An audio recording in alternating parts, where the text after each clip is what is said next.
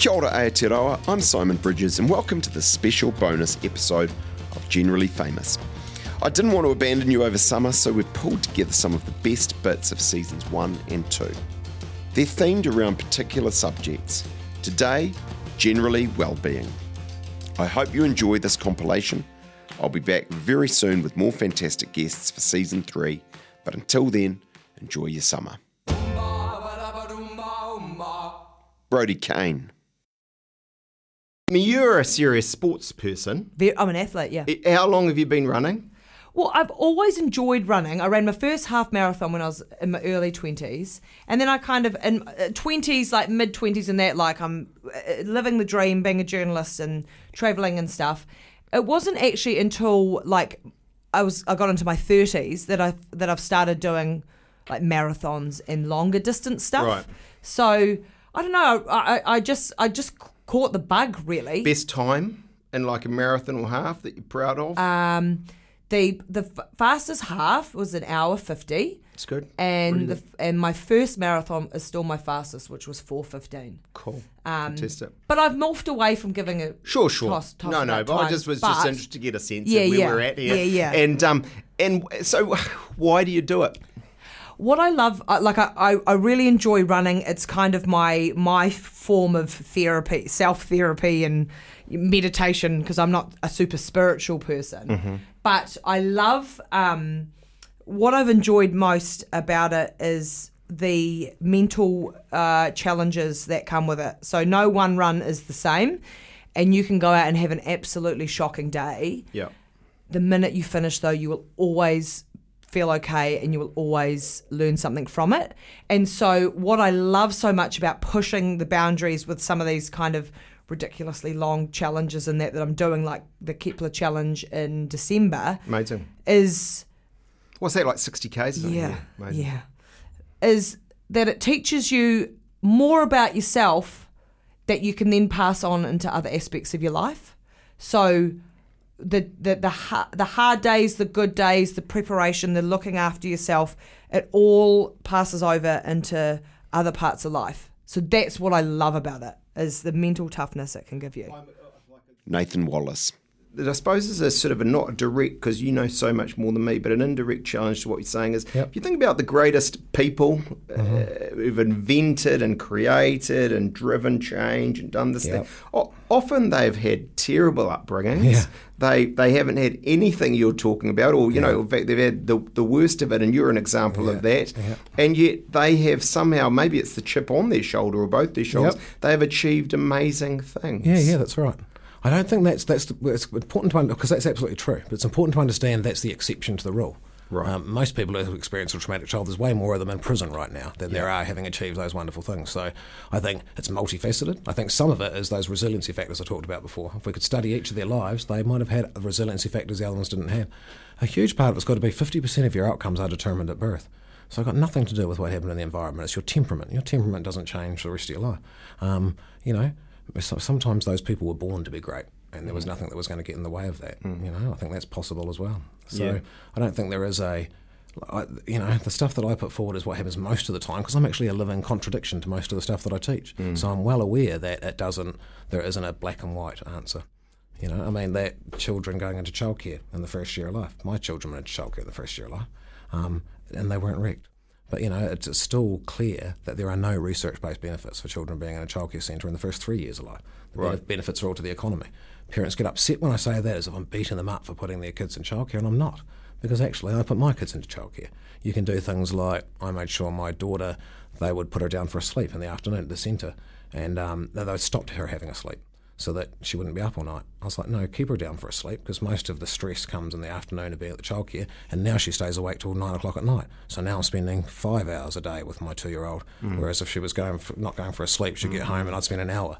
So there's things that you do that you can mitigate It's not about beating people up. That we all live in the same modern world where we have bugger all choice. And I appreciate it's nothing about this simple, but in simple terms, if they are at home up to 3 with mum and dad and getting that nurturing and so on, that is better than an early childhood centre. Yes. But as you say, then there's sort of real life and work and all that. But it's also true to say that in a research-based way, the only children that are better off in a childcare centre in the first 3 years are children living in homes that's so abusive they should be removed by the authorities. So even the kid that's not getting the best but would not be removed by the authorities still gets better outcomes than going to a childcare centre. So let's say they are an early childhood centre, and you, I believe, are an advocate for that, what I would call free play, child-led environment. Absolutely. Right? And I'm sitting there as a complete layperson, and I say, look, it looks unorganised, chaotic. So it's like the opposite of good learning. Yeah. Why? What's actually going on there that I'm missing? You're thinking that children are little 7-year-olds, and the type of learning that you think that needs structure and organisation and transformative thinking and symbolic thinking, that you just need to start practicing that when you're 2, and you don't. It's not how your brain works. Before that, you have to be creative. All those people you talked about that invented new things and changed the world and stuff, I bet you they come from an early childhood where they didn't learn to read till they were 7. So their creativity was allowed to expand. What do you sort of say about drugs, both booze and, if we take the real common one, cannabis? I was involved in writing submissions to the government at the same time too to say to leave the drinking age at 20. This whole international organisation's called Not Until 21, because the research is clear that if you could wave a magic wand and no one drank alcohol till they were 21, 99 to 100% of our problems with alcohol would disappear. That's even our domestic violence problems and our accident emergency. When the 45-year-old man goes out, has a dozen cans, wipes out his frontal cortex, loses empathy, understanding of consequence, goes home and beats up his partner, people think that's a problem with alcohol at 45. It's not. It's a problem with alcohol when he was a teenager. If he hadn't weakened his frontal cortex as a teenager with alcohol, then he wouldn't wipe out his cortex as an adult. He necessarily wouldn't lose empathy, wouldn't go home. So even all of the problems we have with alcohol are to do with the damage it does to the teenage brain. So, I would say cannabis. Cannabis is under 18. So it does problem that you lose on average 8 IQ points if you smoke marijuana under the age of 18. There's no evidence you lose any IQ points if you smoke it after 18. The only other causative thing we know for sure about marijuana is it can trigger schizophrenia. But you have to have the genes for schizophrenia, and there's no evidence that it triggers that after the age of 19. So it's really the marijuana stuff just relates to under 18. It's damaging for the under 18-year-old, but it really does nothing after that. Let's say that I'm a mum or dad, or someone's listening here, and they are, or they're an uncle or an aunt or wider family, and they've done everything wrong, right? And they're sitting listening saying, this is terrible.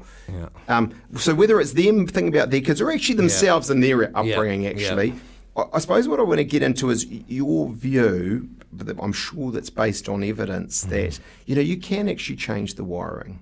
It's not sort of too late. And I think the fancy concept is neuroplasticity. Run me through that as a just like you said, really. Concept. Just the neuroplasticity is that brain's ability to rewire itself and to bring on board new behaviours.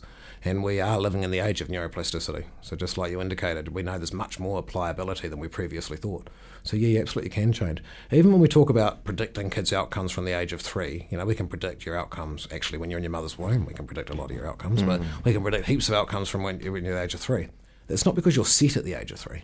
It's because most people don't have an intervention. So if you were living once or warriors or some abusive, horrible life 0 to 3, the majority of those children stay living that life until they're 18. That's why we can predict their outcomes.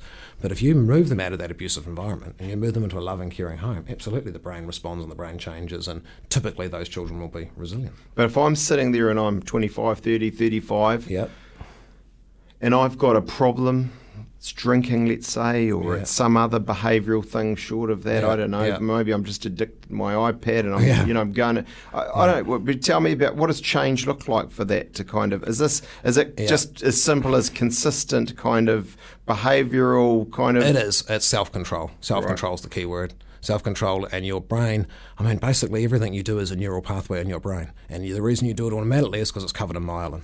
You could say it takes about 90 to 100 repetitions. So if I've got the self-control to get up and get out of bed 90 days in a row and go to the gym, then after 90 days it's a fairly automatic behaviour. I've changed my brain, the neuroplasticity of my brain. I've got a neural pathway just as strong to say get up and go to the gym as I do to say lying in bed. But to get those new behaviours up and running, It's, like I say, they've got lots of neuroplasticity. You can do it, but you need the self-control to get your ass out of bed the 90 days in a row. I suppose it's a bit like, is it, and there's no science behind what I'm saying, but I'm just listening to you. It's a bit like any muscle, is it? Yeah. If I keep lifting the weights, Yep. as you can tell, I do a lot of that. Why are you laughing? Sorry. The same is true with my brain. That exercise, it builds the strength. It is. Your brain. People tend to think that their brain chemistry dictates who they are, but I think modern science tells us who you are dictates your brain chemistry. Do you have daily regimes or things you do that you'd sort of say have come out of your learning? Or I don't want to make you look like a weirdo here, but I have daily hassle myself that I'm not walking the talk and doing the things that I know all the learning is. So I have let the gym lapse, even though I know how beneficial that is, how many endorphins it releases.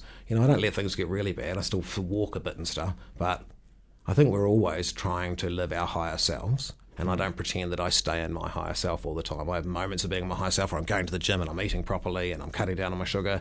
And I have other moments where I have 12 cups of coffee a day and I put 3 sugars in them. And and I can't be bothered going to the gym. Terrible person. Yeah, I know. But I think we're all trying to get that level of self-motivation. The more you do it, the more you, the easier it is. The more supports you have around you and the better you manage your life. If I live with a whole bunch of fat, lazy alcoholics, I'm probably not going to go to the gym. If I live with motivated people, then it's more likely. So there's things you can do to increase it. But at the end of the day, it comes down to self-control. Your ability to make yourself do the shit you know is good for you, but you don't really want to do. Have you ever suffered, and I have no basis on which to ask this, but have you ever yourself suffered from, what you would call serious, more than just normal anxiety or depression? Anxiety, yes, but not depression, no. What's going on in the brain, and what's the sort of the?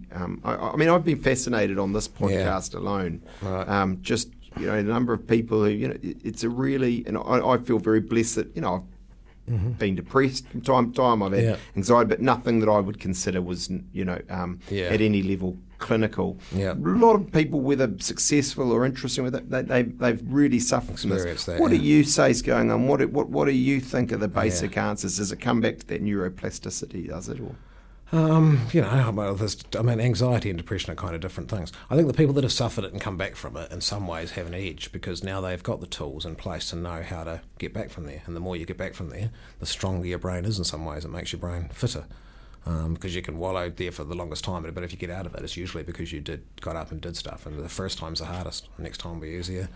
So in some ways, they've got skills that the rest of us don't have. So it's, maybe better to have loved and lost than never to have loved at all, sort of thing. Anxiety for me is often trauma. It's people's, you've got brain number 1 is your survival brain, your brainstem, fight, flight, freeze, and brain number 4, that frontal cortex where all your good stuff is. They essentially work like they're on a set of scales.